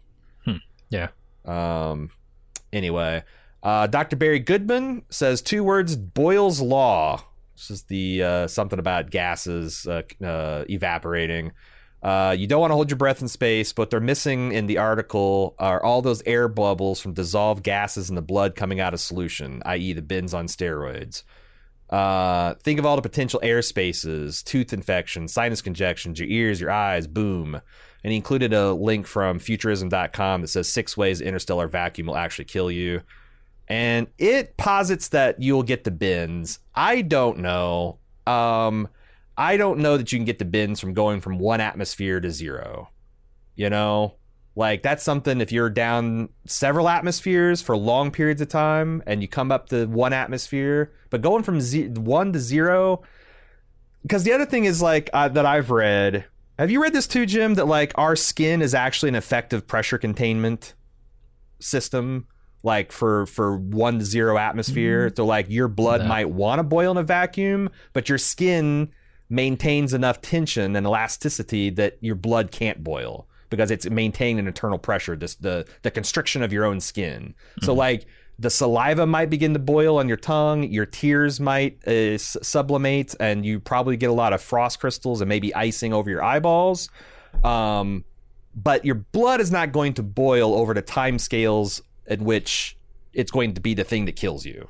You know, like if you get bins and those, like, it'll be minutes and not seconds. But I could be wrong. That article you quoted mentioned that there's been a couple instances, I think once with a Russian, once with an American who was doing an extremely high altitude balloon jump where they lost decompression in their arm of their suit and their arm suffered minor swelling.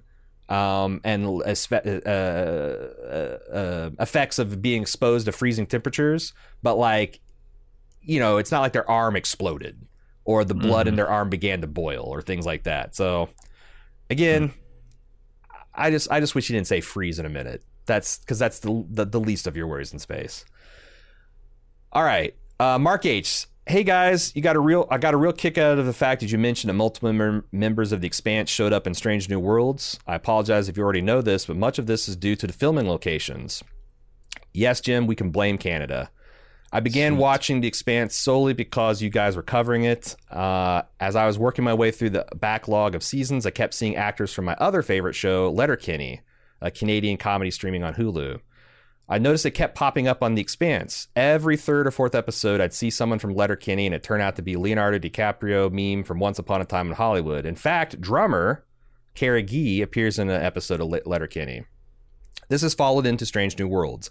Melanie Scrofano, who plays Christopher Pike's sometimes love interest, plays a ridiculously crass yet utterly hilarious character on Letterkenny. Adrian Holmes, who plays Admiral April, plays a multiple episode arc in Letterkenny. All these shows were and are filmed very close to each other in Canada, and so it seems there's quite a bit of crossover with these actors. That makes sense. Hollywood productions have a lot of people living in LA in them. The Canadians are getting into it too. Moving on to Mark Z. Hey guys, glad you're around for the strange and new. Is it possible that Spock's catchphrase is actually now and not I want to make it go? Hopefully, his awkward Packledisms are merely a precedent to now because, uncomfortable with the aggression and brevity of now, he feels a need to clarify his orders, something he can refine as he becomes more comfortable with command. For instance, if he has a bridge in the future, he might say, Warp 5, now! All right. Yeah, I would hope so. I still think it's cringe. Like, what do you got? A couple hundred starships and Starfleet, and you all have to come up with your own individual catchphrase. Mm-hmm. I feel like there would be like 2 or 3 main categories of catchphrase. Like, you know, Chuck Yeager, they say, was insanely influential on early pilots, and the reason that so many captains are like, "Oh, this is your captain speaking," and is because that's how Chuck Yeager talked. And everybody thought Chuck Yeager was so fucking cool, and they copied his kind of Texan drawl, his laconic delivery. I feel like that's what you'd have. Like, you know, you'd have a captain's like, let's hit it. You have a captain's like, punch it. You got a captain's like, make it so. And you would, every other captain would follow whichever one he thought was cooler. Yeah. Every captain is either going to talk like this or they're going to put on a fake English accent. Shakespearean. Yeah. Mm-hmm. Yeah, no, I agree. I agree. There's just not enough room. There's not enough room for 150 different catchphrases. I'm sorry. Mm-hmm. And you're right that I think that the now thing is going to give him problems because it just seems rude. You know? Yeah, it's also very precise. I like the precision of it, I guess. Because I'm always wondering, like, when, you know, they're counting down or when they're giving orders, there's an inherent delay in the transfer of orders, both, you know, from mouth to ears, but also between. Sometimes Picard will give an order that Riker will then relay to other stations. And I'm like, the inherent delay there is going to cause confusion and problems. I kind of like the direct specificity of now. Yeah, I mean, that stuff is just purely a holdover from ancient naval practice, really. Yeah. Where sure. like there's like a command structure and this is the most efficient way you could do it. But like literally the ship could hear him. Captain Carby could bring the helm about to 241 Mark 7 and like the ship could already be doing it by the time Wesley typed in his commands, You're right. But it is cool. I always like seeing Riker, being the official mouthpiece of Picard. Mm-hmm. I don't know if it makes much sense, but I do like it. But yeah, I don't know. This is a new Trek thing that I'm not. This might be I'm just too old and all the Star Trek kids love it, but I'm not a fan. Not a fan of the catchphrase. I'm not a fan of forcing it. Like obviously engage and make it so is iconic, but they didn't fucking workshop that. Certainly not breaking the fourth wall to do so. Mm-hmm. I'm with you there. I think like they should have let that develop organically with each of the captains so that we could notice it and be like, haha, I noticed that. Yeah. That's something the fans do on Wikipedia, and it's not something that show needs to engage in. Kevin, augmentation, genetic manipulation, DNA changes, oh my. In the first episode of season 2, they take the green stuff, and Chapel also injects them with something to change their genes. This is back in season 1, I think. But in the second episode of Star Trek II, Una is on trial for basically all of these things. I hope the events of episode 1 come into consideration for episode 2 or later in the season. Otherwise, those writers need to pay better attention to what they are writing week to week and strive for more consistency. I mean, yeah, you're definitely going... Maybe I'm grading this on a Trek curve, but the first seasons of almost every Trek I can think of were kind of a mess. And some of the characterizations were... leaned into or leaned out of or ultimately even retconned on occasion. Casting changes, all kinds of things. So, like, I want to give them a season or two to find their footing and also say that this is probably the most sure-footed Star Trek debut I've seen ever. Yeah, but yeah. Not like Deep Space Nine 1 is not a disaster, but it's 25 episodes and they vary widely in quality. They do. But yeah, and I also I don't know that the green stuff would be that'd be if you inject steroids or human growth hormones or just adrenaline. I don't think the Federation would care about that so much as changing your DNA so that you can breathe methane or whatever, or being super strong or super smart. Sure. We should also not forget that the morality and laws about being genetically enhanced were covered pretty well also in Deep Space Nine, where it's revealed that Dr. Bashir was enhanced and his father went to jail for breaking the Federation's laws. So 100-ish years later, after Una's court case, nothing has changed. I also recall that there's going to be a group of enhanced adults in Deep Space Nine that were also related to Julian. The Federation used them to help strategize against the Dominion in the episode's statistical probabilities. Yeah, I mean, sometimes it takes a while to change things, Like, I hear that slavery is made illegal over 100 years ago, but, we're still dealing with a lot of the echoes of that in society. Like, no one that should be taken seriously would ever say that, oh, yeah, we completely blotted that stain out of our history and have aggressively driven its pernicious effects out of modern society. So I think it's, I don't know, somewhat realistic that this more rough and tumble Federation is something that they're going to struggle with still. Again, something as big as World War III, led by alleged genetically manipulated madmen, might leave a scar on a society that lasts over 100 years. That makes perfect sense to me. Yeah, me too. It's not right. It just makes sense, Alan said that you had expressed skepticism that there's a connection between genetics and personality. Research from twin studies shows that, like so many aspects of human psychology, it seems to be about 50-50 between nature and nurture. And he links to a psychology.org article talking about the big five personality traits. Big five personality traits. And I guess this is pretty well accepted among psychologists. Like, these are kind of like the five main indicators of a person's overall psychological personality. Conscientiousness, with impulsive and disorganized versus disciplined and careful. Agreeableness, suspicious and uncooperative versus trusting and helpful. Neuroticism, calm, confident versus anxious and pessimistic. Openness to experience, which prefers routine and practical versus imaginative and spontaneous. And extroversion, which is reserved and thoughtful versus sociable and fun-loving. This article says the big 5 attributes remain relatively stable throughout most of one's lifetime. They're influenced significantly by genes and the environment, with an estimated heritability of around 50%. He says, I don't see why you couldn't theoretically use genetic engineering to make someone more conscientious, empathetic, etc. once medical technology develops to that level, regardless of what the screenwriters had Julian Bashir say on Deep Space Nine.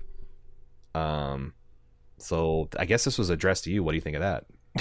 I don't know. Sure, man. If you have a report that says that, there are probably 4 other people who have reports that say the opposite. I don't fucking know is the answer. I'm not a psychologist. I'm not a researcher.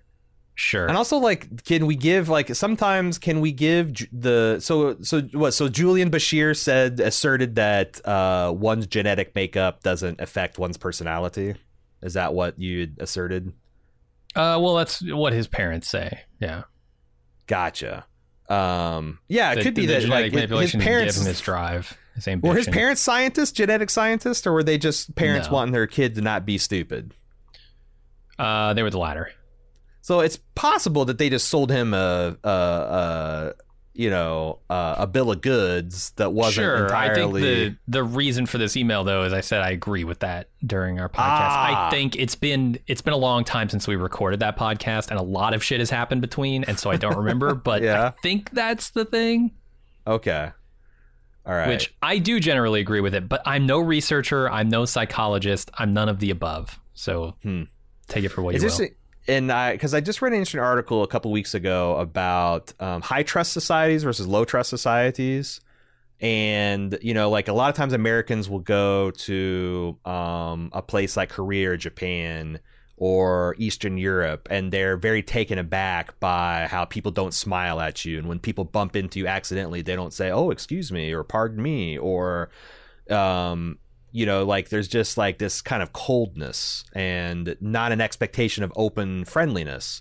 And then a lot of times these same people, they come to America and they find it very off-putting and weird and fake that, like, and cloying. The people are always smiling and welcoming you to places and kind of help you and this and that. And they said that it's like that in low trust societies where you are apt to be taken advantage of. And you have to rely on your kind of own wits to make it through life without being preyed upon, that we develop these things like smiling and being friendly and as a way to signal to others that we are one of the ones that can be trusted. We're not going to come and do you danger. Where in a high trust society where the average citizen doesn't think that their fellow citizen is going to take advantage of them, they tend to be more brusque, because why would I spend the energy on caring about these strangers when they're not out to get me? I can just go about doing my life and nobody's going to fuck with me. So, like, that alone, if that's true, it feels like that's going to, like, if you live in a low trust society, you're going to develop all these coping mechanisms, not because your DNA was for it, but because this is the way you were trained to, your parents were probably hard on you if you didn't say sorry for bumping into somebody or blah, blah, blah. And so it's like, it always made sense that it's a lot of your environment plus your genetics. But again, I'm not a psychologist or geneticist either. Anyway, that's the feedback for this week. Once again, send us email at startrek@baldmove.com if you'd like us to consider that in the weeks ahead. You can also follow everything that we do here at Twitter, twitter.com/baldmove, or baldmove.com if you want to see what we're up to. We are up to a lot of stuff. This week going to begin our coverage of FX Hulu's The Bear Season 2.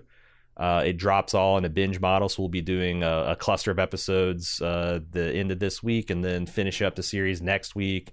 We're getting very close to Foundation. Speaking of great science fiction, great looking science fiction, Foundation Season 2, I'm pretty excited about that. And Justified City Primeval, if you want more early 21st century adventures on the Canadian border. You can join us for the Raylan Givens Adventures in Detroit. So yeah, we got that coming up. And then if you'd like to support what we're doing here at Bald Move, you can always join our club, support.baldmove.com to get ad-free feeds, tons of more bonus audio and video coverage. We're actually doing Silo, a really popular, pretty awesome science fiction puzzle box on Apple TV Plus on a premium podcast, Off the Clock, as well as what are we doing? It's that plus what we've Barry. We're gonna probably talk Barry then on the next one. I just finished Barry. Lots of cool premium stuff. That'll do it for this week on Star Trek Strange New Worlds. We'll see you next week for the next episode, which Jim has promised. He's heard on good authority from the Temporal Investigation Department that it's a banger. Join us back next week to see. Until then, I'm Aaron. And I'm Jim. See ya.